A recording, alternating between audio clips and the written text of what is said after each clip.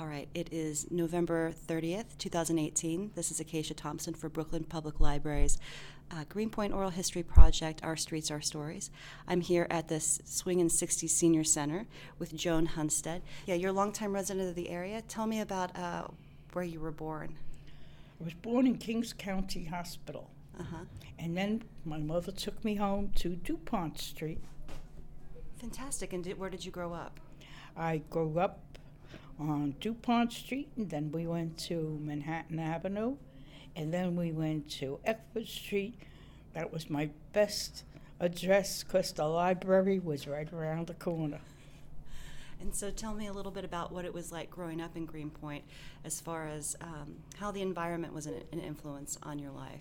You mentioned a little bit earlier about the rendering plant. The fat rendering plant, and if it wasn't that, we still had horse and wagons, so we had the dirt from that. And we also had a lot of soot in the air from factories as well as homes with smokestacks. Most of the people were turning over kerosene, so when the children came to school, somebody smelled like coal or kerosene. We always knew who was heating with what. Really interesting. And what about the types of factories that were in really big production? We had Eberhard Faber on Greenpoint Avenue. That was a pencil factory. Most everybody, including my both parents, worked there. I remember at 4:30 they rang a siren for their employees to know it's time to go home. But if we were playing in the park or on the street, we heard it, we knew it was time for us to go home. So the mothers kept track. And we had BFS and Bronze on India Street between Oakland and Provost. Oakland Street is not Oakland Street anymore, it's McGinnis Boulevard. But BF&S Bronze produced a statue that stands in Washington of our military putting the American flag in Iwo Jima. And I'm very happy to say that I know the man who originally came from Hungary, was married to my girlfriend, and he's the one who helped lay out the plans and also cast the bronze to make the statue. And I remember he told me when they were going to take it out and they put it on a float, and I watched it pass by, and I was so happy. My girlfriend's husband made that. And I can't understand why we have fire engines running around here every day. And in those days, we had coal stoves and kerosene stoves, and the engines weren't around that much. And when they were, there was always a crowd. The police department called them walkers. Mm-hmm. But now we have fire engines and emergency trucks going all the time, and nobody pays attention anymore. Well, speaking of kind of events in the neighborhood, do you remember when the manhole covers exploded in the 50s? Does that ring any bells? No, I probably was in school then. I remember we could go any place without being in trouble. By the time I was 10 years old, I could push a carriage, a baby carriage. And my mother had a friend with twins, and I took the twins and two other children to hold on to each side of the carriage and walk from DuPont Street to McCarran Park. No one bothered us. Nobody beeped at us. We went free and clear. I put the children on all the rides and put them back together again and walked home, and nothing ever happened. If I could walk with the children without a carriage, we'd go down the subway at Greenpoint Avenue and come up the other side, so we didn't have to cross Greenpoint Avenue. We had a lot of good things. Most of us were poor, but around Christmas time, the banks gave out pictures of Santa Claus. They were all the same, and they had a little hole to hang up, but we stringed them up in our classrooms.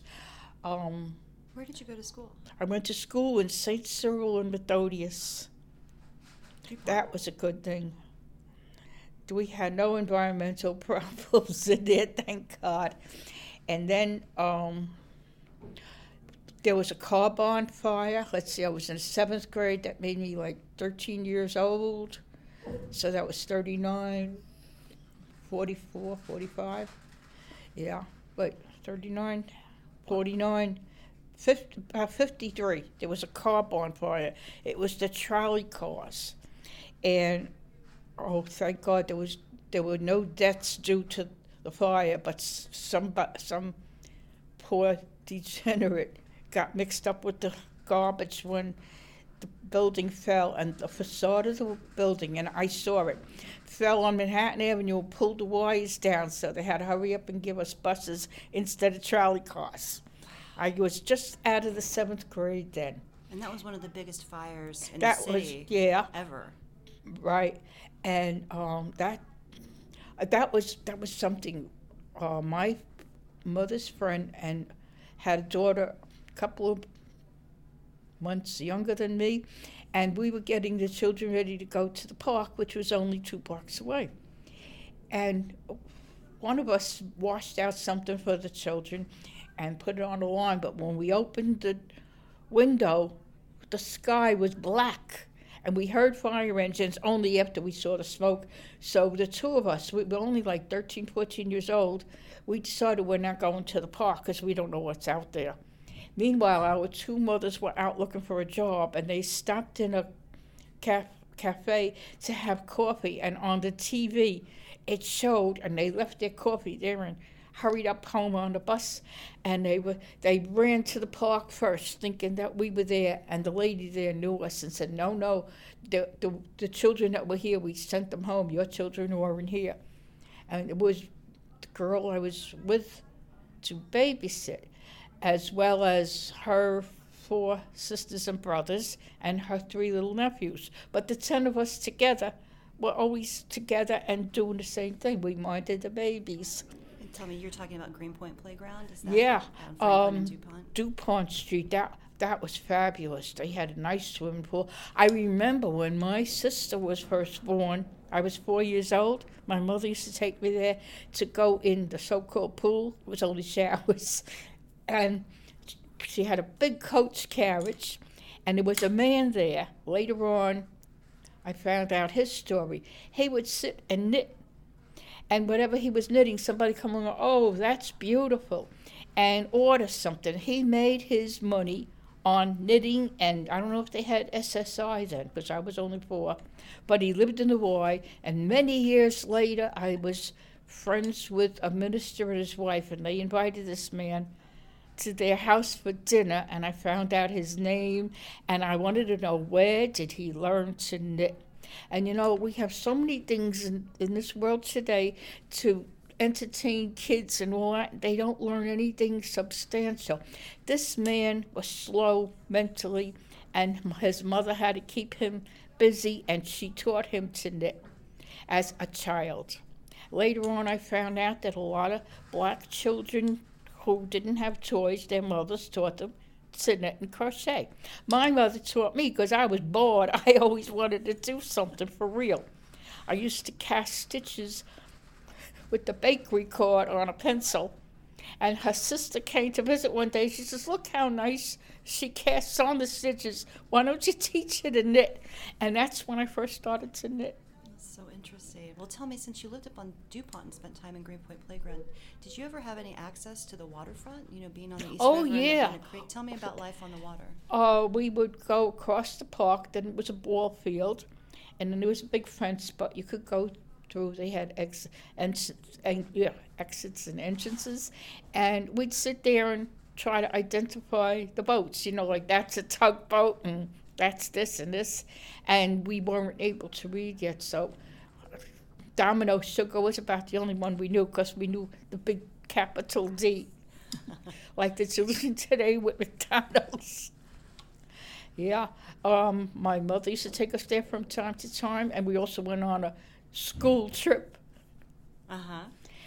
Then we were disappointed because we couldn't go across the street to the park. Too many children for the teacher to mind. I remember I went to PS 31 for the first 6 months. My mother was afraid to send me to Catholic school. She thought the nuns would beat me up. So I went to public school. The teacher, I knew her until I was pushing my own baby carriage. I saw her on Manhattan Avenue. She lived on Greenpoint Avenue. Her name was Miss O'Brien. And our principal was Mrs. Murphy. And they never thought any kids would do anything bad, but one day we had a fire drill, and she marched us out, and I kept going until I got home. And my mother said, "What are you doing home?" I said, "I don't know." The bell rang, and the teacher took us all out. The next thing I know, the teacher's hollering up the hall, "Is Joni there?"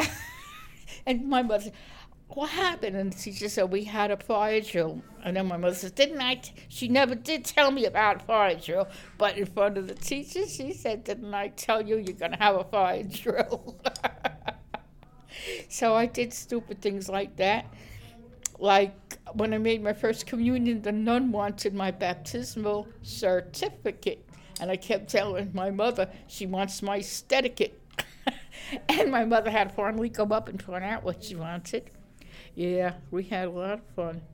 We used to go, the Catholic school had a school trip. We went to Bry Beach, which meant taking a subway and then a boat, and go to Bry Beach. And if it wasn't past St. John's Day, you couldn't go in the beach. You had to wait for the water to be blessed.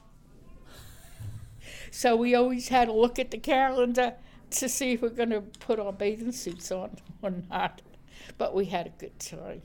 And then the other children, there wasn't, if you were below the 7th grade, the nuns took us to Prospect Park on the trolley cars. And we had to switch at Nassau Avenue and take the Longmouth Street trolley car all the way there. And we had to bring our own lunch. Oh, and we had to go to Mass that day, so you had your hat and your lunchbox with you already. It was simple, but when you're a little kid, it seems like so much. Well, speaking of parks, I mean, you saw McCarran Park being built. Did you spend much time in that park? I have a nice story about McCarran Park. My mother was complaining one day that when she was growing up, she grew up on the north side. When she was growing up, they used to freeze the baby pool and make an ice skate in place. And there was only one policeman who knew how to ice skate, so he minded the kids. Many years later, as an auxiliary police officer, I was asked to go to Greenpoint Avenue to the catering hall, Polonaise, because there was a policeman who was celebrating his 100th birthday. He was retired. And then it came out that he was the only policeman in the precinct who could ice skate. And oh my God, I wish my mother was here. And then when he came, they escorted him, and we had to hold our batons so he could go through. So he went through, and then they invited us in to have a bite to eat. And everybody was congratulating him, and our officer told us to get online and congratulate him. So I was the only lady. This is about 10, 12 years ago. I was the only lady there, and when I got there, I says, "I'm so happy to shake your hand. I never shook hands with a person 100 years old." And he says, "Well, don't just shake hands. Give this old man a kiss." And I figured, well, his family's there and the cops are there. What can I lose? So I gave him a sweet kiss, and everybody was laughing or crying. They thought it was so nice. So I have some really good things with them. I remember when I was in the auxiliary, they were having their own anniversary of the 94th precinct. And we were looking at old books, and I was looking at, oh, wow, this was my landlord's brother, 106 India Street. And then we saw that the first murder in the area was on North 6th Street, because the north side and the Italian side and Greenpoint were all under one precinct. And the first murder was on May 23rd, early in the morning. in 1923, I believe it was. And I said, oh, wow. And my commander says to me, how old are you? And I says, no. I says, I just remember the addresses, and I didn't know the person. So he says to me, well, where were you? I says, it was May 23rd, and I wasn't born yet. I was born at 10 after 4 in the morning, not 2 o'clock. Yeah, did you know that the corner of Greenpoint Avenue, where McDonald's is now, was originally a police station? No, I did not know And that. then it became the American Legion. And then it was knocked down to make McDonald's. And again, familiarity. My dancing teacher was the engineer for the McDonald's that's there now. It's an unusual lot. I know that there are other. It's a triangle. Yeah, it from Manhattan Avenue it goes to Greenpoint, and from Greenpoint it goes to the corner. Okay. Only the front is it's isosceles. Oh, well, Joan, thank you so much for sharing your story with I'm me so today. happy Thank you. to do it for you. Thank you.